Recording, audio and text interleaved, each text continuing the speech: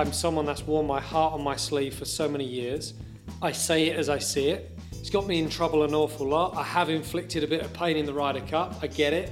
Because of that, some fans like to try and get under my skin and obviously say nasty things. But I guess that comes with the territory and what's obviously happened. Hello, listeners. Thanks for tuning in. This is Alan Shipnuck. When we launched The Knockdown, I made a little mental list of my dream guests for this podcast series, and I'm pretty sure the top two names were Phil Mickelson and this guy to my immediate right, Ian Poulter, who against his better judgment has consented to sit down for his first ever podcast. Just to set the scene for you at home, next door to Poulter's Art Deco mansion here in Lake Nona, Florida, there's another house. It looks like a house, but he calls it his museum and office. It houses his collection of Ferraris and other automobiles and a lot of his golf memorabilia. There's meeting spaces, an industrial kitchen to host events, and just outside these sliding glass doors next to us, a bunch of gents are scurrying around setting up for a party tonight. It's Monday of Arnold Palmer Invitational Week. A lot happening here in Orlando. Anyway, let's get to the good stuff. First of all, Ian, thank you so much for saying yes. You're very welcome. So I've talked to your caddy, I've talked to some players, I've been squirreling away anecdotes about your life and times, and I think my favorite one comes from the 2008 Open Championship. Okay. People forget that you went out an hour ahead of Pudrig and played some Norman. And Greg Norman. Yeah. Oh, by the way, Greg Norman played some great golf around the turn, topped the leaderboard the whole way. You come to the 18th hole. You basically have a 15-footer. Pudrig has 4 holes to go. You guys are tied for the lead. It looks like this putt could be for the Open Championship. And so you call Terry, your caddy, over, and what happens at that point? Tell me that story. So he hasn't really read many putts in the 72 holes, but it was kind of a funny moment because I chipped it onto about 15 feet, and normally I'll go and mark it. I throw him the ball, he'll throw the ball back for me to replace it, and I called him over. And I said, Terry, come here. And, he's probably thinking at the time, why do I need to get involved with a 15-foot putt? That's going to be pretty significant. So anyway, he kind of gingerly walks over and says, yeah. And I said, do you ever hit putts on a putting green as a boy and have that putt, and you say to yourself, this is for the Open Championship? And he kind of says, yeah. I said, well, I've got it, now sod off. So, of which he kind of shakes his head, laughs, walks off, and then I do the cheeky thing and actually roll that putt in. It would have been an even better story had Paddy not gone on the berserk run that he did, and birdie, or shoot 3 or 4 under in the last kind of 5 or 6 holes. What compelled you to wind up your caddy at that moment? I don't know. I guess it was kind of it's kind of a way to kind of diffuse the situation. It was a big moment. I knew it was going to be a big moment. May it have been a way to have taken some of the pressure away, probably. But it's something, we've got that kind of rapport going, and have had for a long time, where we try and have a laugh on the golf course. We try and make fun of certain situations, whether they be good or bad. He often says silly things on the course when I haven't taken things very well. He might turn around and say, "Oh, well, you've taken that really, really well, haven't you?" While I'm in that moment of being really angry, he kind of tries to diffuse the situation. So we have a great relationship. is something that's now going for 11 years, and we've had many instances, I think, through the years like that, which are just funny moments. See, I would think that would almost increase the pressure, because if you miss the putt, you really look like a wanker. But well, you might. That's a very English way to put it. But I mean, I guess, I just think you have to break the ice sometimes. It can be way too serious on the golf course. Yeah. It's 15-footer. It's probably a 30% conversion rate, 40%. So you've kind of got like a 1 in 3 chance of holding it. Just think it's quite nice to have a bit of a sense of humour whilst you're while you're out on the golf course. I mean, I think that's what separated you when you were at your best, was that self-belief. And now you're scuffling a little bit, trying to get back from injury. How many cortisone shots did you have on your foot last year? I kind of spaced out in a period of about 4 months, 5 months. I kind of had about 4 or 5, which was hard to take. It was a bit annoying. Didn't realise at the time when I took the first one, how bad the foot was gonna get. I thought there was just a tiny bit of fluid between the first and second toe, and then it was later on when I had to take another MRI to diagnose the arthritis. So yeah, frustrating, really frustrating. So you were hurt. You tried to play through it. You eventually shut it down for the year. Now you're trying to get your status back. It sounds like you're working as hard as ever, and you're playing tee to green pretty well, but you're not scoring. And when you lose that belief and that sense that you're gonna make every putt you have to, how difficult is it to get it back? Well, I mean, it sounds funny. I mean, I do believe I'm going to hold every putt. I played well this week. And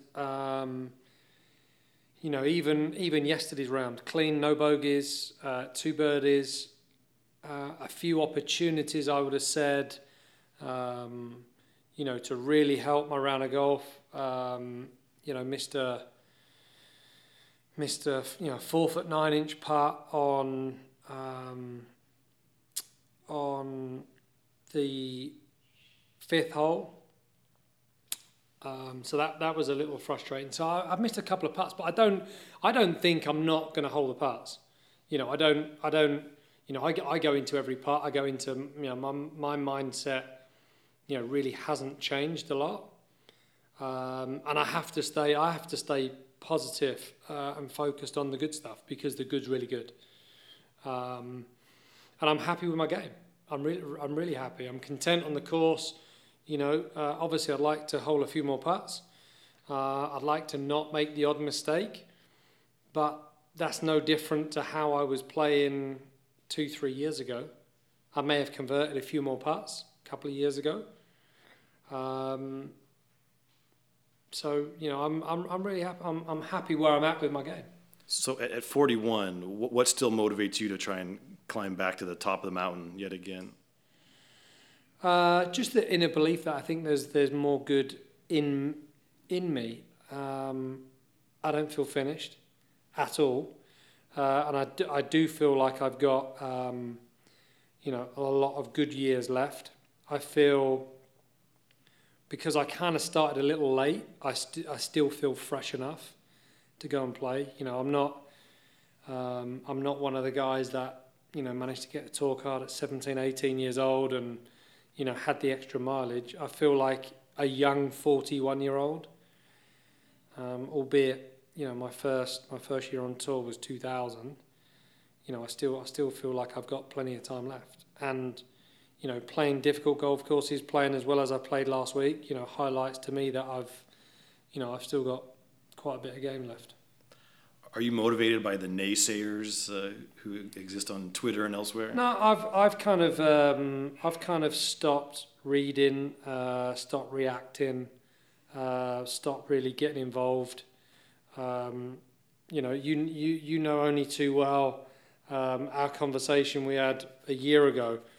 I don't. You can perhaps go over the tweets that I've kind of done in the last 12 months, and it's been very different. Yeah. I'm not reacting. I'm just immediately blocking. Any negative comments, just get an immediate block. I don't react to those comments anymore. Any negative comments at all, I just block. I'm quite happy to do that. I think obviously everyone's free to say whatever they want. Everyone's opinion is their own opinion, and they've got the right to say whatever they like. If I object to it or don't like it, I just don't have to allow them to be able to read my tweets, and I will stop them from doing so. I mean, you've battled more trolls than the guys in Lord of the Rings. So, what inspired this new kind of approach to how you're going to handle it? Well, it doesn't work, does it? I don't think so. So, I guess as you grow a little older and wiser, you start to realise that, and I've certainly I've made too many mistakes on social media, way too many. And if I sit back and think about it, it's a no-win situation. People don't really care. There's a lot of people that do care, but there's also unfortunately a large proportion that really don't want to hear moaning, any controversial comebacks, and that's something I've learned from social media. They're quite happy to be able to say their piece, but it's very difficult for you to say yours without them, looking at it in a different light. So it's a no-win situation. Whatever you say or whatever you do, it's a no-win situation. So you might as well just block or just completely ignore. Do you think that negativity affected your golf in any way? No, I wouldn't say it affected my... No, I've had some difficult issues and difficult times on social, which has... Well, it's affected me... I don't know whether it's affected me on the golf course. It's definitely affected and wasted my time. That's what it has done. Yeah. It's wasted my mental energy, so it's wasted time. The issue at Tampa last year, right. Was a highlight of just a complete waste of energy. Being verbally abused on the course, and obviously my highlighting the fact of someone abusing. I didn't do anything wrong. I didn't say anything wrong. I just highlighted the fact that I thought it was pretty uncalled for. And then I turn out to be the nasty one. Someone lost their job. I didn't want anyone to lose their job. I just highlighted the fact of it's okay for someone to abuse, but I find it strange. And then all of a sudden I'm now the villain. But you didn't think there'd be ramifications for calling this guy out? Well, I knew it might cause some issues, but it caused me issues on the golf course. Yeah. So it caused me an issue. It was detrimental to my game. It was detrimental to my living, my livelihood. So I didn't know what the ramifications were going to be. But obviously, it's disappointing. I don't intend to have someone lose their job. Yeah. But, I lost a level of income that week. But obviously that's okay because we're sports people. So that's okay. You can abuse. said with a smile. Well, yeah. I guess I should learn to just ignore it, laugh it off. If that's what people want, if that's what's going to happen, and if that's seen as being okay in sport, then I have to laugh it off. You're in a tough spot. I agree. It's a no-win. There is no win. There's just a no-win. So I've kind of tried to learn the no-win situation. That was one of them that I wish, the bit that upset me most was my 11-year-old son was there, and he was crying because he heard it, he heard the abuse, and Katie had to try and explain to him that unfortunately, in an environment where people can drink for multiple hours, and they're in a group, unfortunately you're going to get a couple of people that might say something which which perhaps they probably shouldn't, but that's the reason why I reacted. I found it hard, to be able to, see my son upset. He didn't understand. He's 11 years old. He doesn't understand why that person should have said that. So that's why I got as frustrated as I did, because it upset my son, and Katie had to explain to Luke the reasons for that. Well, it goes back to my question, wondering if your Twitter life has affected your golf life, because you take a guy like Phil Mickelson, who's very polarizing. Phil doesn't get abuse. Well, partly because Phil. Listen, I love Phil. If I was to go to a golf tournament, there's only a handful of players I'd go and watch, which sounds really bad, right? No, I get it. I do that for a living. So Phil's one of those guys, right? He's just one of those guys. He's a guy you love to go and watch play golf. He's been a fan favourite for many, many, many, many years. He plays predominantly in America.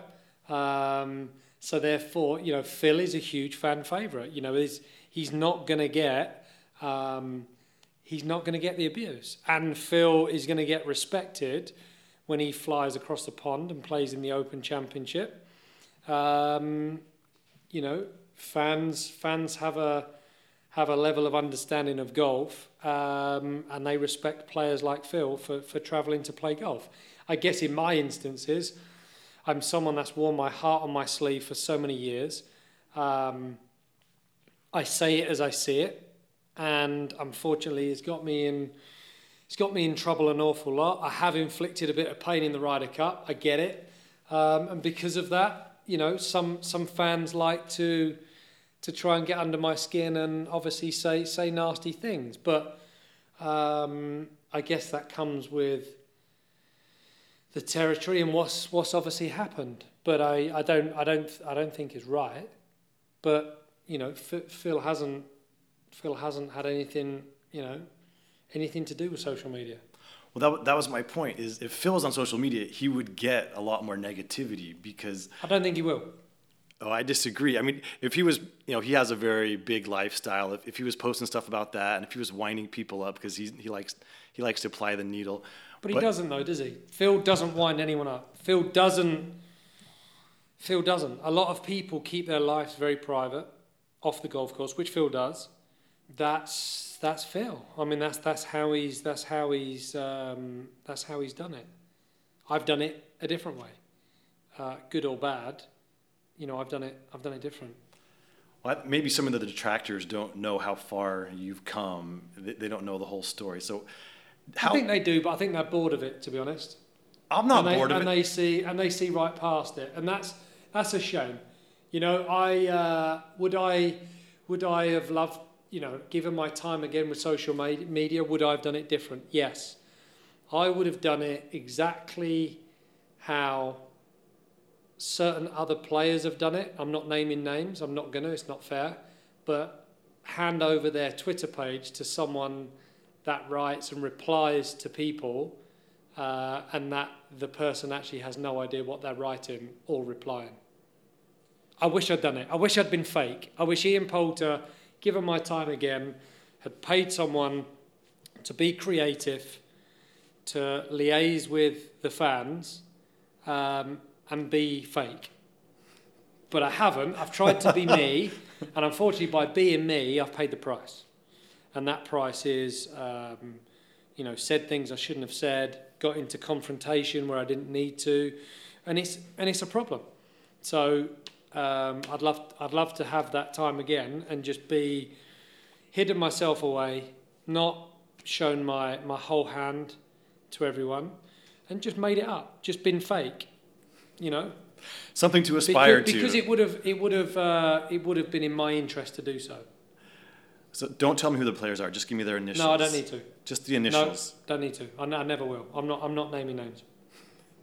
So disappointing. I'm not naming names. Listen, you want me? Listen, I'm not throwing people under the bus here. I'm just telling you that, you know, there are a few smarter people out there than me. That's all I will say. Okay. We have our first scoop of this podcast. No, listen. I haven't been smart, have I? I mean, if you look at it, you know, as confrontational as I've been, and I have been through the years, it's not smart. It's not a good play. Put it this way. Yeah. It's not a good play. You guys like it because it's confrontational. That creates stories. It creates a bit of issue, which all you guys seem to love, all the gossip and all that stuff. But I'm bored. I've got to be honest with you. I'm bored of that. Yep. I'm over it. But don't you remember? I've tried to counsel you on Twitter about how to react. I wouldn't really say you cancelled me. I would say you was. They're still on my phone. I mean, I'm not going back over them, but you know, it's. I was trying to help. We've had a love-hate relationship. Should we say that? I mean, it's been, you know, I think.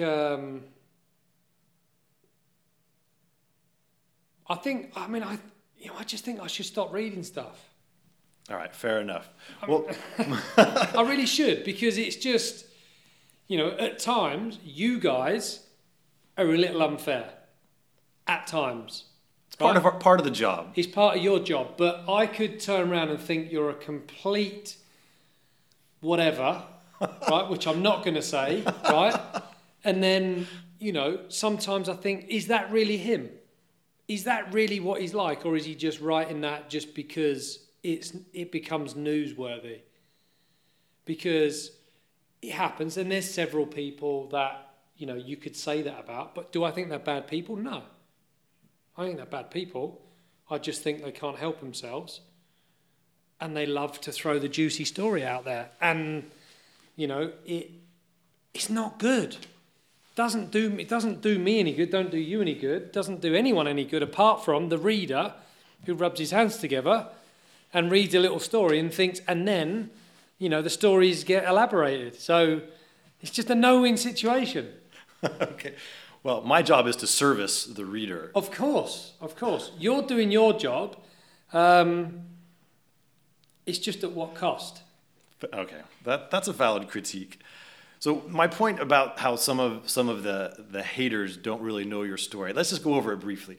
How bad a golfer were you when you turned pro? Well, I played off 4 handicap, so I wouldn't say I was a bad golfer. I just said I was at a level where, you know, a 4 handicap golfer, as a PGA player, can turn pro, yeah.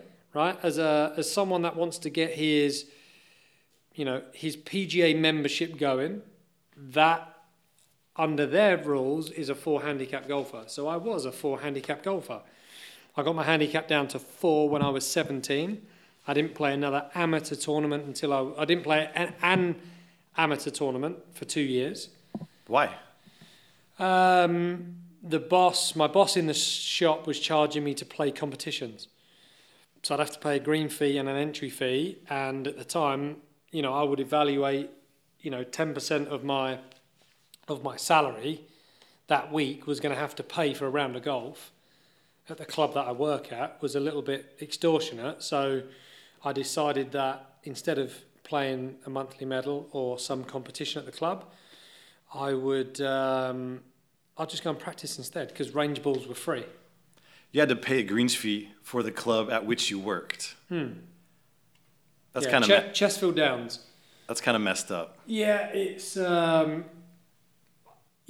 was messed up. That was my first wake up call to having to work under someone that wasn't really a very nice boss.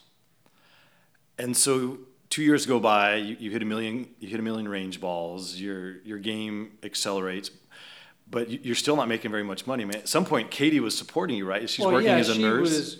I met Katie just after I turned pro, and yeah, I mean, I would have been earning $200 a week from the age of 16 up until the age of 23. So that salary really wasn't an awful lot when you factor in I've bought a car, I've got to insure it, I have to fuel it, service it, get to work.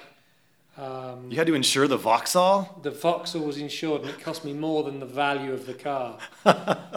Yes, the heap of shit that I was driving cost me more to insure than it did to buy. So Katie, I mean, she paid for, once we kind of moved in together, she paid all the bills, she paid the mortgage. I got some groceries during the week. That was about all I could afford. And then I made my money out from playing tournaments. So I'd play an East Region event and pay my entry fee, which was probably $25. And, I'd done pretty well in the region. Played my first event and won £1,500 and realised 2 days of hard work on the golf course.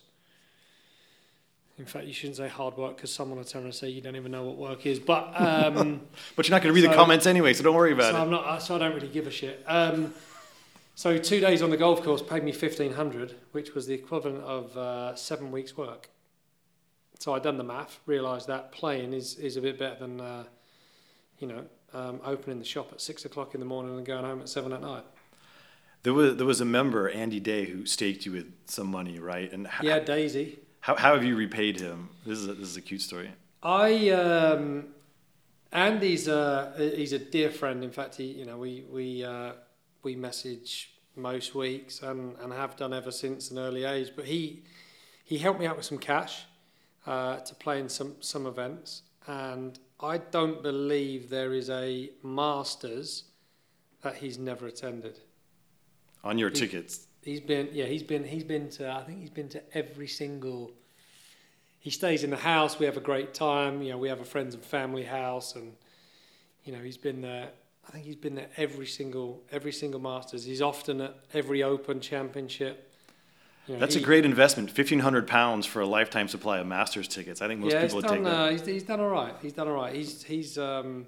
been nice. You know what? For someone to help me back in the day. When I really needed it, to have him follow my career as closely as that, it's been really nice. He's seen it from day one, so absolutely, I want him there, to enjoy the ride. So from 2000 to 2012, you won a dozen events in 9 different countries, 2 WGCs. When you look back on those victories, which one is the sweetest? Which will be the sweetest out of all of them? Well, I think the 2 WGCs. I think they were really. I mean, for me, they were big wins. They were obviously the most valuable wins in terms of exemption status. So I think from that perspective, they were strong fields, and I'm proud that I've managed to do that. Every win I've enjoyed, whether it be the Italian Open or Morocco, or they're all very, very special. It's hard to really choose one of them because they're all special for their own reasons.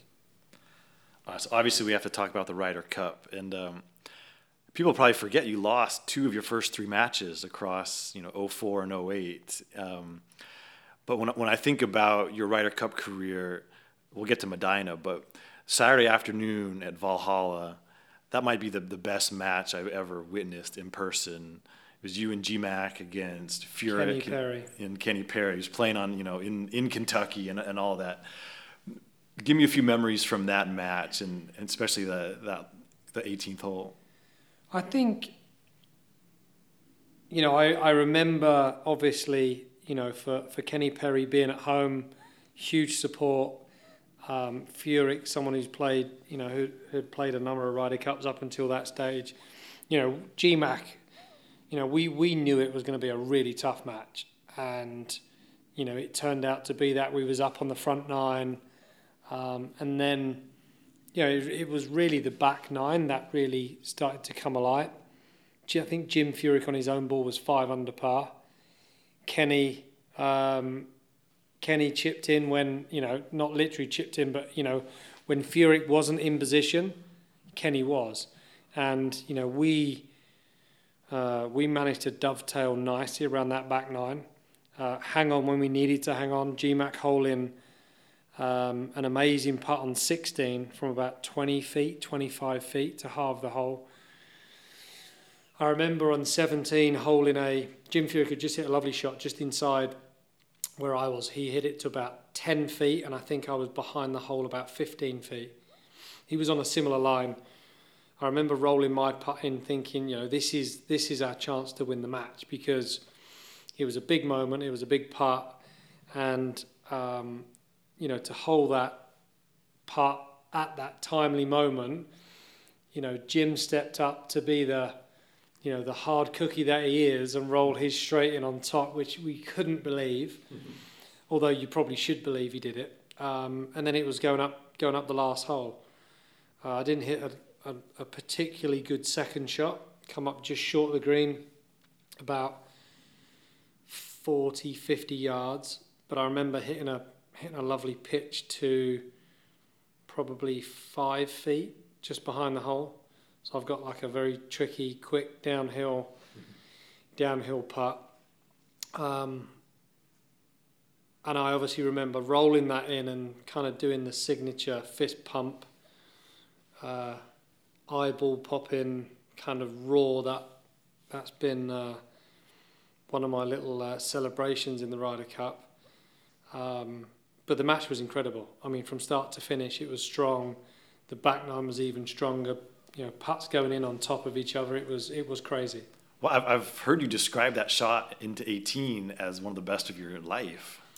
Well, it will be. I mean, it was a timely moment to have to pitch it. It was on a tight lie, to hit that little pitch to, 4 or 5 feet, was pretty. The putt was easier than the pitch shot for sure. I mean, was that the moment when the Ryder Cup just was burned into your bone marrow? Yeah, I think it was a good moment. I think it was my understanding that the Ryder Cup was probably a bit more fun than I probably realised. Mm-hmm. It was the first Ryder Cup in 2004 was. I'm not going to say it was easy, but we got Europe from a perspective of winning. It was a very comfortable win, very early. And I think the American team struggled that week. We all know what happened that week, and Tiger Phil being paired together wasn't really the right combination. So I think that week really wasn't the best from an experience perspective. I only played one match before my singles match, and I managed to lose that match. So I didn't really get the full volume of what the Ryder Cup was about until Kentucky. Yeah. And yet, when you look back, that was not a great week for the Europeans. How would you describe Nick Faldo's captaincy?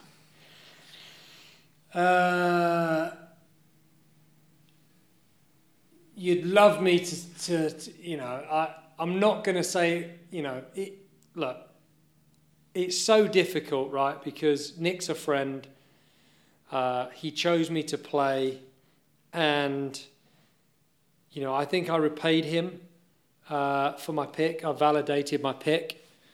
I'm sure if Nick had his chance again, I'm sure he would have done it different. So I'm not going to sit here and tell you it was a terrible week, which I know is exactly what you want on these podcasts. I can't do it. Nick's a friend. I think there's been enough said. What's very difficult is a winning captain and a losing captain. It's hard because you can kind of get away with a win as a captain and not have done the best job, but it doesn't matter. Are we talking about Woozy here? No, I'm not. No. I'm not giving you any. I'm just saying that I wasn't even at that Ryder Cup. So I don't know. But what I'm saying is, you could very well have a captain that's a winning captain, didn't do as good a job as what people may have thought, but it's irrelevant. He won. There's nothing bad gonna be said about his captaincy. Right. Because Nick lost, because it was because Europe had it was the first time in a while that Europe had lost the Ryder Cup. Then obviously it was going to be tough, and Nick's had an interesting time with the media through the years, right? So Indeed. I think the media chose their moment. They waited a while, and they obviously got out what they wanted to. But so it's tough, Did he do the best job? No, I don't think he did the best job. I'm not going into details of how I think he could have done it better. He knows how he could have done a better job. Yes, but the listeners don't know, Ian. No, they don't know, and I'm not giving you. Oh, it's to the listeners. I'm not giving you that shit. So I'm not. It's not happening. I don't want to be the one again. There's going to be no win situation if I say something that upsets someone. I don't want to upset anyone. So you're not going to get it, listeners. You're not having it. So the fact is, look, he definitely would have done a few things different. Such as I'm not telling you. So unfortunately, you'll be like, damn it. I thought this was going to be a brilliant interview, but now you're being like sitting on the fence. It's tough. It's a difficult situation because he could have had more help from a perspective of vice captains. He chose not to. I don't think the information was as forthcoming. I don't think the speech was quite as good as what he would have thought. Recreate the speech, just so I know what you're talking about. Well, he made a few mistakes in the speech. It wasn't the most polished of speeches, I'll say that much. Probably if you haven't rehearsed it enough, then you're going to find, there's going to be a few problems. What were those problems exactly? You're fishing, aren't you? I'm not fishing. You live on a lake. You should be a fisherman. You're not. I'm not. I'm not playing fishing games. I'm not playing the fishing games. Listen. You know the mistakes he made. It was aired to enough viewers. They understand. All right, let's move on. Let's get off of You have such a dark view of the media. No, I don't. It's just your job. Your job is a very difficult job, right? Because unfortunately, if you say something bad about me, then I'm going to think you're something, right? So, and unfortunately, you've said a couple of things, right? So I've always got to be on my guard. Like, unfortunately, we always have to be guarded in some way, shape or form. Because no matter what we say, whether it be good or bad, if you only take a sentence, and the reason I say this, I've been stung too many times. Yes. Right? My fingers have been burnt. I've said things through the years, and when you say it in a whole conversation, if you just take one sentence out of that, it could change how you've tried to explain something. Sure. Right? And the media are brilliant at that. They're just brilliant. They're brilliant. They're way more educated than I would be, because I say things as they are, and then if you just take a little snippet, they sound really bad. And it's just caused me so much problems, just me and Tiger. That, the one instance right there. What context was left out of that quote that would Well, the whole thing was, I was talking about the world ranking situation. My world ranking was improving. I was a person that always viewed the world rankings on my computer. And I said, if I live up to my potential, I would like to read the world rankings as I read. And you always look at the top and scroll down. And, as I tried to explain it in my uneducated terms, I would have liked it to have read Tiger and then myself, right? As you read down the world ranking. Could I ever get to Tiger's number one spot? No. right? Because he was so far ahead of Phil, and Phil was the second best player in the world. So I think, how I explained it probably wasn't as good as what it could have been. Yes. And therefore, if you take just a small snippet, just me and Tiger, you get slaughtered for 3 years and your fingers are burnt and you hate that, and then you find yourself guarded against the people that write that stuff because you feel unjust because you never said it in that way. I don't care about the haters. I'm over them. Okay. I'm over them. It's okay. You can say what you want. I just block. Okay. You're gone. I get it. It's okay. So since the man with the blower made an appearance on the podcast, what is this party you're setting up for in the backyard? I have a MasterCard evening this evening. So I'm very proud to have MasterCard come in to the museum.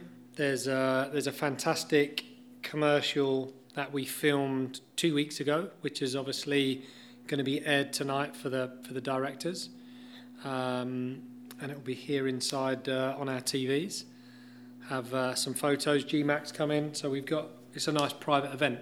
How many people are going to be here? It's probably 40-ish of MasterCard people, and then we've obviously got the staff from MasterCard as well.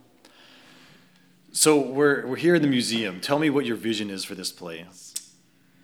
My vision for the place is to I created a facility where I can entertain corporate clients, and obviously I have my office here, so any kind of conference stuff that I need to do, I have a proper conference room.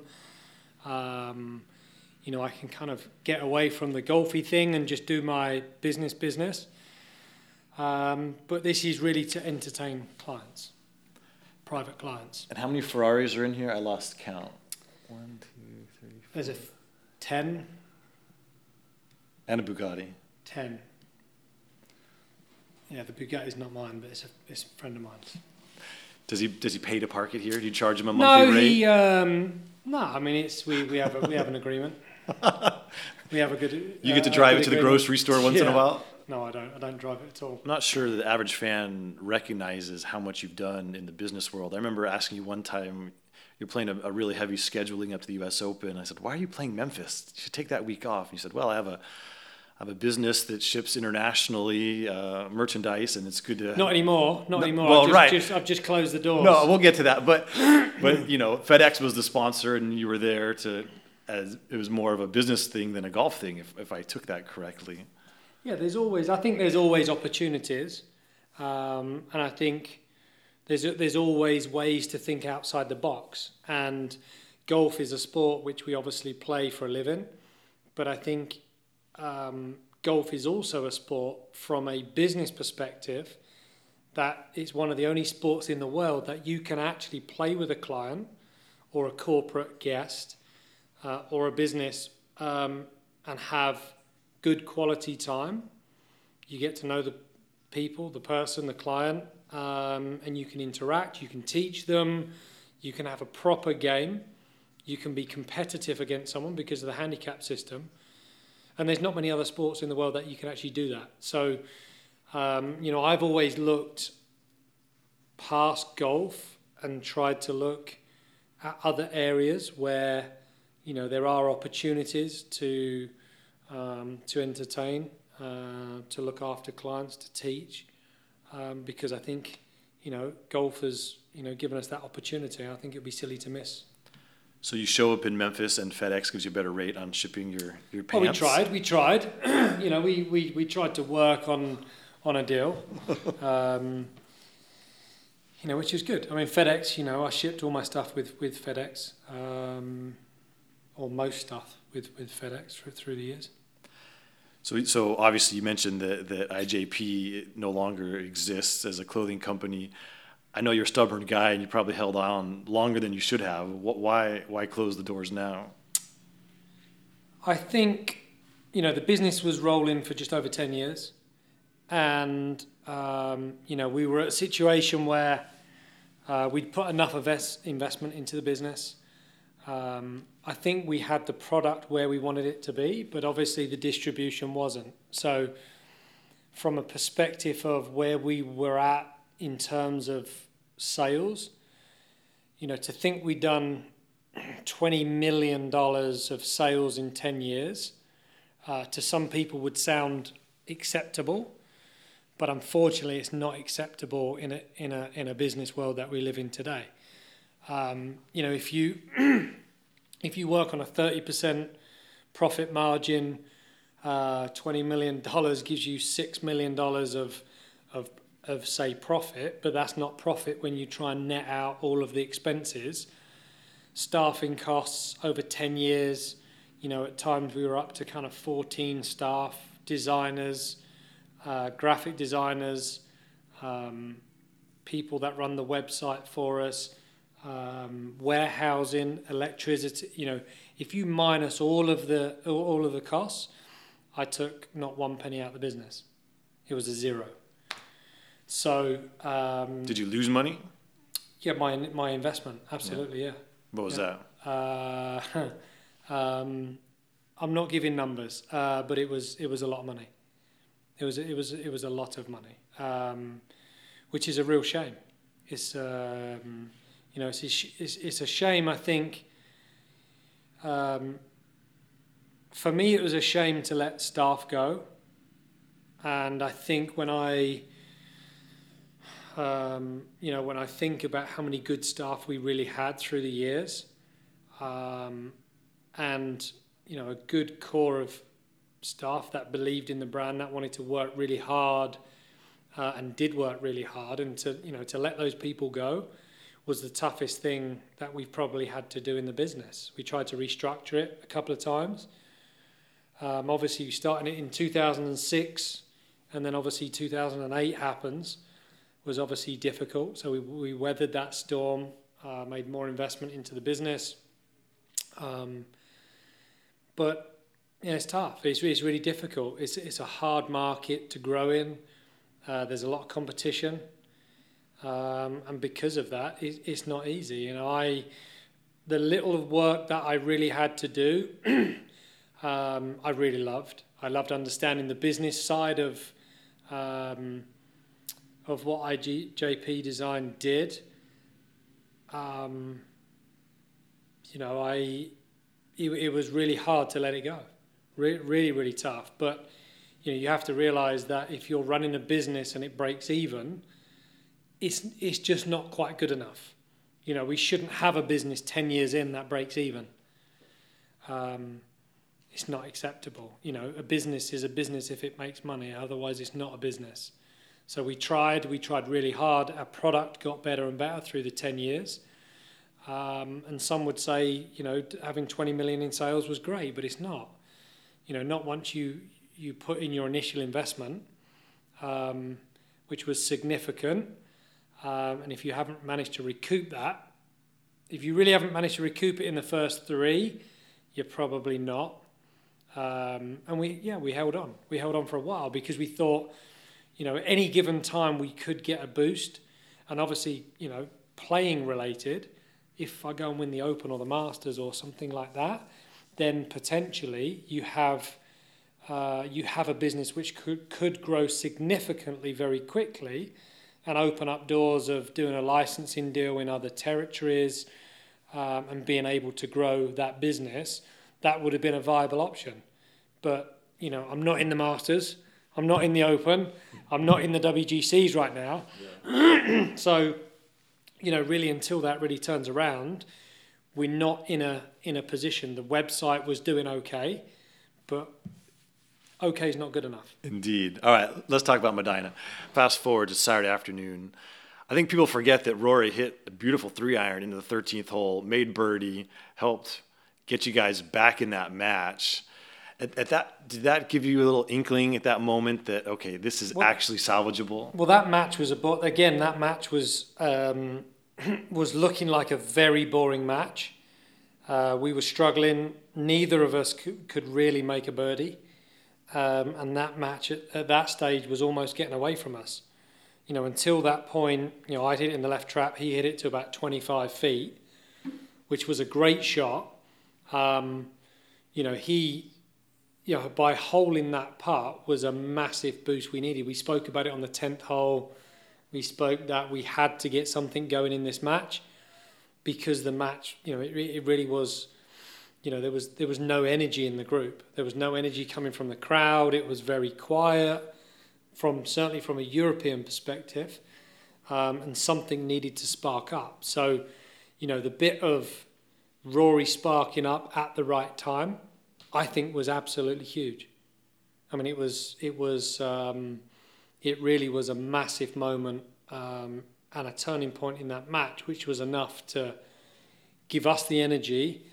And I guess, you know, I guess in somewhat, you know, the upper hand moving into the last few holes. So we all know, you know, you birdied the last 5 holes that sent the team into Sunday singles with massive momentum, pulled off the greatest comeback ever. We know what happened. The putter's right there if you want to look at it. I may fondle it here in a moment. But, so not what happened, but I'm more interested in like how it felt. Like, you know, you see when Steph Curry, you know, goes off in the fourth quarter of a playoff game, everyone talks about the zone. We know what it looks like, but what does it feel like, the way you played those last 5 holes? What does it feel like? As corny and horrible and cheesy as it is to say that it just happens, like it just happened. I know there was a lot of work to do in amongst those 5 birdies, but as silly as it sounds to say, listen, you're gonna birdie the last 5 holes, and that does sound silly on paper. You know, they were relatively easy birdies. You know, an up and down birdie on the par 5 was a relatively easy birdie. Up and down from the back trap at 15 was a relatively easy birdie. I think it got a little difficult at 16, you know, to hold a left to right kind of 25-foot putt down across the green. That was kind of the most, I think that was the biggest shot, apart from the last putt, that happened in those last 5 holes. Because that was the trickiest out of all of those putts.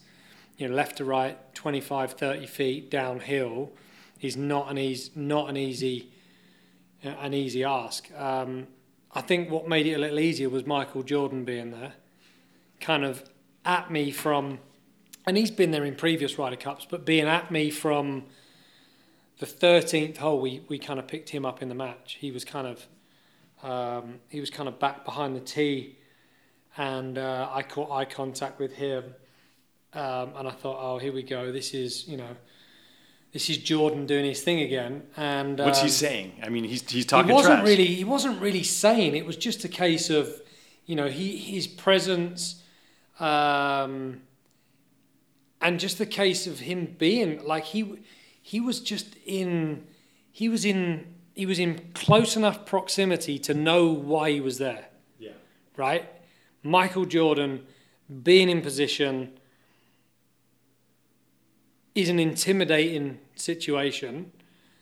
You know, I'm a Michael Jordan fan, right? I love basketball. So, you know, MJ being there was giving me a buzz. It really was. And, you know, then as that match was closing out, you know, he was becoming more prominent, and his position of where he was standing was becoming more and more kind of invasive, shall I say. Like he's crowding the tee box? What is he doing? He was close to the tee box. He was... the closest he got was when he kind of gave me a little jab in the chest going from the 16th green after I've held the 25-footer downhill left to right. I'm walking off the green and I just see him. He's right in my walkway as I walk to the 17th tee. And he kind of just wags his finger and kind of shakes his head as if to say, you son of a... You know, how dare you hold that? Like, how dare you hold that putt? And as I was walking past him, he gives me a little jab.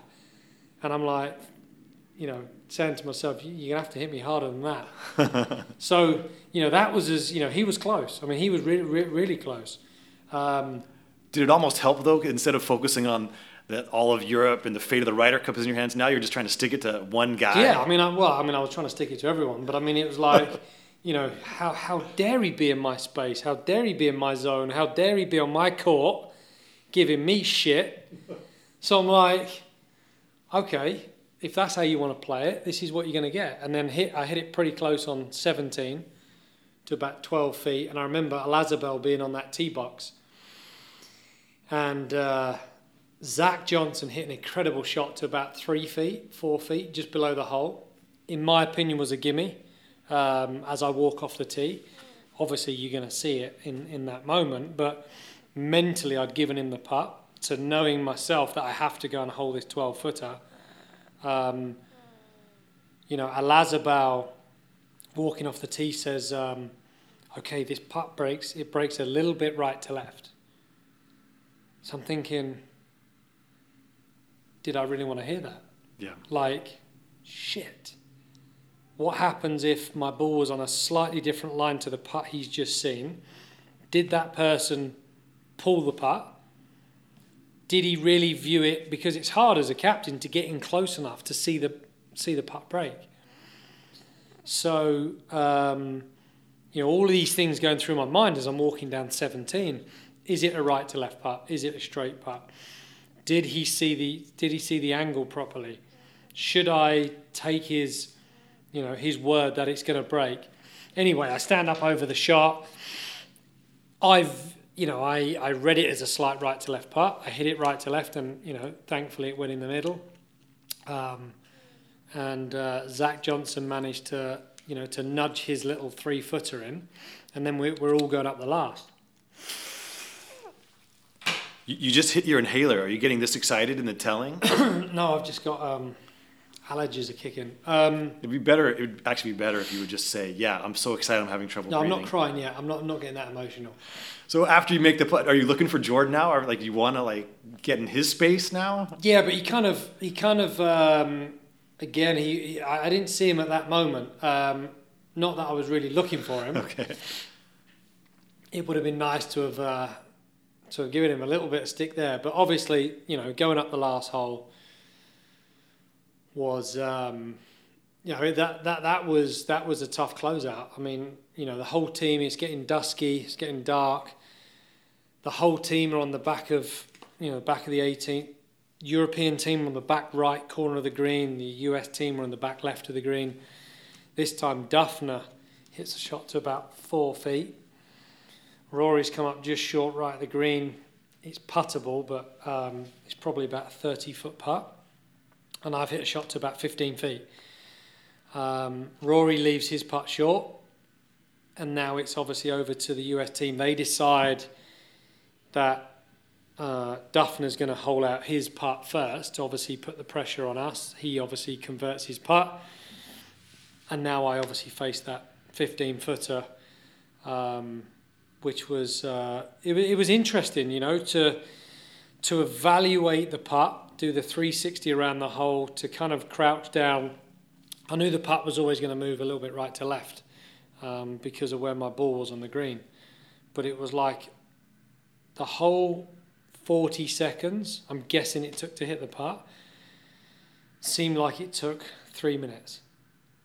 Because, I view the whole of the US team, captain, Davis, and I kind of look at the whole European team, albeit that all happened in a split second, but I kind of Sure. I kind of could almost place where everyone was standing, but I stand up and hit the putt in the middle, and it was just, at that minute, I was like, I'm going to hold this putt and allow the European team to go nuts. You had no doubt you were going to make it. No doubt. I mean, I was so amped up to hold that putt, to send the team crazy, because that would have been such a momentum blow to the US team and a huge boost to the European team. To have that putt go in would have been incredible, and it was. I mean, we took a lot of energy from that closeout, into the locker room. and onto the into the team room that night, and obviously back onto the golf course the following morning. I mean, everybody wants to make that putt, but I think a lot of guys get out of their routine. They get distracted by everything that's surrounding. How at that moment do you get out of your own way and just hit the putt? It all happens in slow-mo. I said it. I mean, it feels like it took 4 minutes, but it doesn't. You just if that's the zone, if that's what people discuss is the zone, then,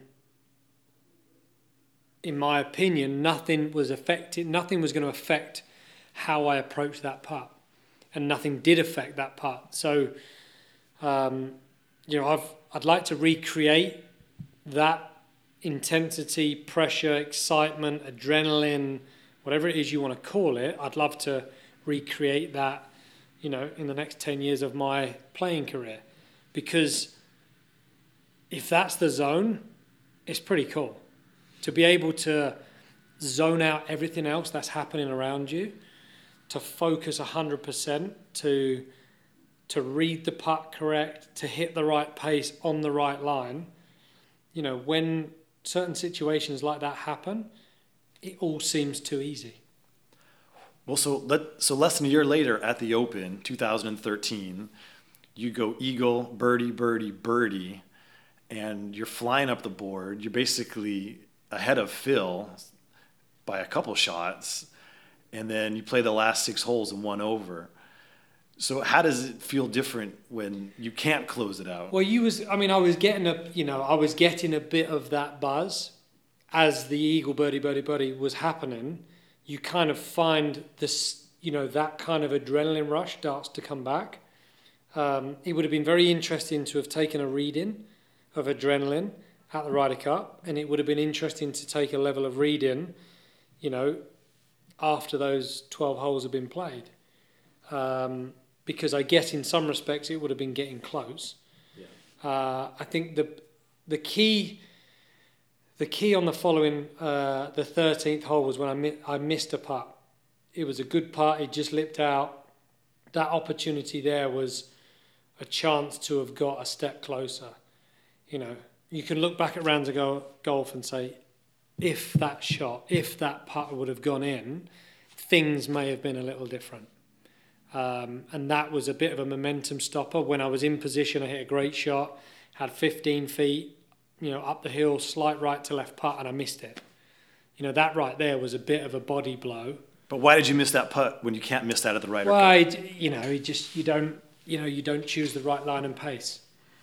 That's too boring an answer. There's no other answer I can give to you. I mean, I'd love to turn around and say I chose the right line and pace and made a poor stroke, but I didn't quite read it as I thought. And you're human. You're going to make an error. That was an error. It was a misjudgment. I didn't read the putt quite right.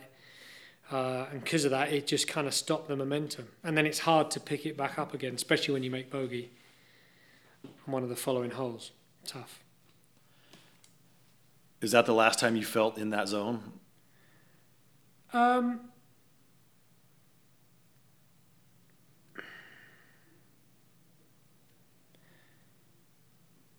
Yeah, I mean, probably. That might be the most intense it was getting. I guess not winning for that length of time. I can't think of another event where I was getting very close. I guess at Honda a couple of years ago when I had a 5-shot lead. I think at that time I was very close. I mean, that's some of the best golf I've ever played. To be that far ahead of the field, and then obviously that unravels. But I guess in terms of the event being as big as it was, the Open Championship, being in contention to win, the buzz, the home fans, that's probably the biggest buzz since. I have to ask you, and forgive the question, but you seem to hit more shanks than most other elite players. Now, I know the wear on your irons. You could have a look at every single set of irons. And it's closer to the heel, right? It's very close to the heel. And I've, there's obviously a fault in my swing where I will I dip slightly into my swing on given times. Now, when you already hit, I mean, if you look at the wear spots on all of my old sets of irons that are in this room, you will see they're all very close to the hill. Some players have it slightly toe orientated, some players have it out the middle, some players have it out the hill. With having that sweet spot close to the hill brings your chance of a shank, obviously, a lot higher percentage than someone that has a wear spot out the toe. Now, especially if you're going to move slightly forward into the shot, it's going to happen. And I've done it often. I've done it at the Masters when Fanny was caddying. I've done it 4 times that week and still had a big finish. Well, how do you shake it off? That's my question. Because you just laugh it off. It really pisses me off. Like, it really, really pisses me off. And it's been hard at times because it's happened at the wrong time. Honda, par 3, 5th hole, bad timing. I was going to play a soft shot, and at the time, I went through a little period where I was hitting these little 3/4 soft shots, and that had happened a couple of times.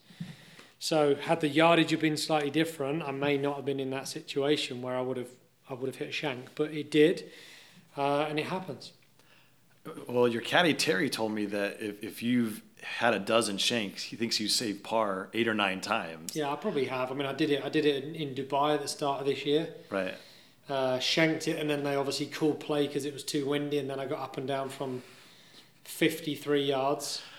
I mean, to me, that's one of the more incredible stats in golf, because if the shame, the mortification of a shank, and then just step up and say, yeah, but it's not that bad a shot, is it? I mean, it is bad. The result's bad. Yeah. But the actual swing itself was about half inch from perfection. Sure. So it's a big half inch, though. Yeah, but I mean, most amateurs fear the shank, and I do in some respects, because when it just happens, you can't get it out of your mind for a short period of time. So you think you're going to do it again, but it happens if your sweet spot is a little bit in the hill. It's just going to happen. I mean, it's just one of those things. I'll do it again at some stage, and I'll just laugh it off and continue. All right. Before I let you go, a couple stories I want to hear from you. The Volvo Masters at Valderrama. Rain chased you guys off the course. You come back the next morning for a restart. You show up at the range. They're out of golf balls. Do you know this story? Yeah, very well, yeah. Terry tells it better than I. Let's hear it. Well, I'm teeing off on the 10th hole, and it's right by the clubhouse. So I don't need to warm up for as long as other players that are going to have to get buggies and shuttles out to other holes. So I kind of leave it a bit later. I have a slightly later breakfast. I walk onto the range. The range is full, like it is whenever there is a rain delay and obviously there's a restart. And you obviously run the risk of trying to find a spot on a small range. Well, it had rained so much at Valderrama, the practice ground was really wet and all the practice balls were plugging. So they were massively down on the number of balls they had. And this was one of those instances. I go to walk out to Terry, he's found a spot, and I say to him, where are the balls? And he says, there isn't any. So I said, where are the practice balls? He said, there isn't any, they're all plugging.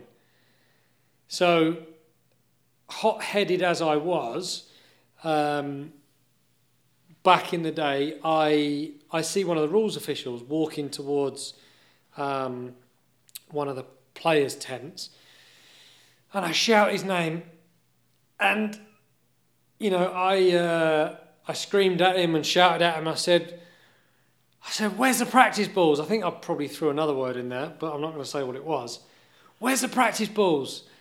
And he kind of pointed out towards the range, and obviously all the balls were down the bottom of the range.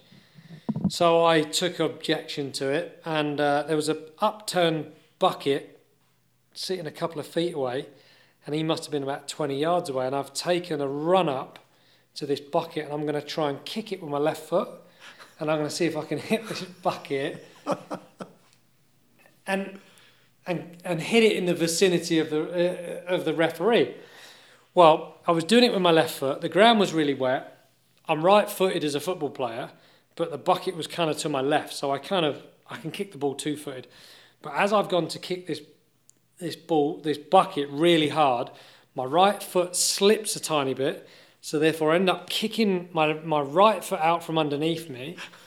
I'm kind of levitating at about 3 feet off the ground, land in this splat of mud where I was standing, and I remember because I almost like sprung back up onto my feet in sheer horror if anyone saw me, two of which Terry just literally fell about laughing.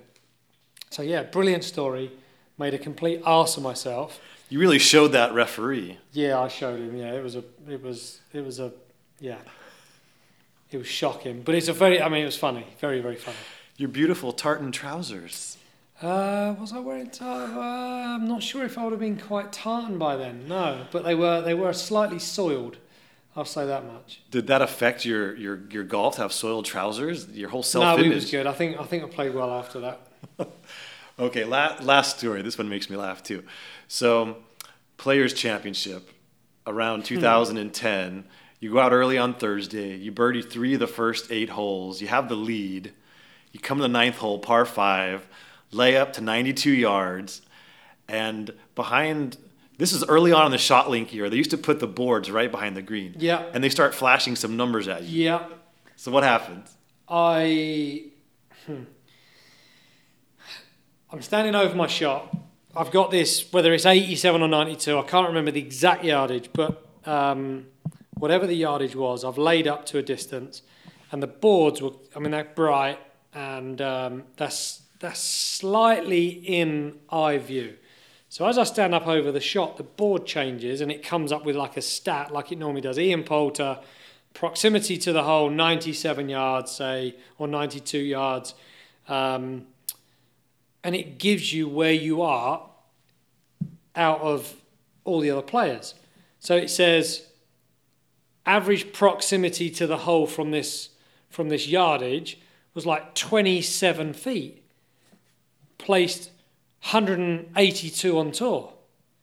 So I'm like, that's bullshit. There's no way I'm 182nd on tour from this yardage. So I back off my shot.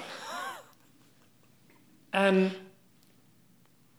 I go back into my shot. And I knife it straight over the green, straight in the back bunker.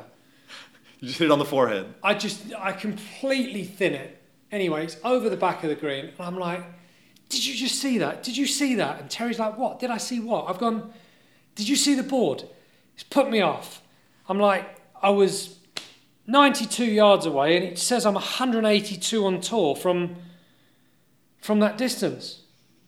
He just starts laughing and says, you're going to be 192 now. So instead of sympathising, he just decided to rub it in a bit more. But brilliant. Very funny. He loves telling that story. It's a classic. It's a beauty.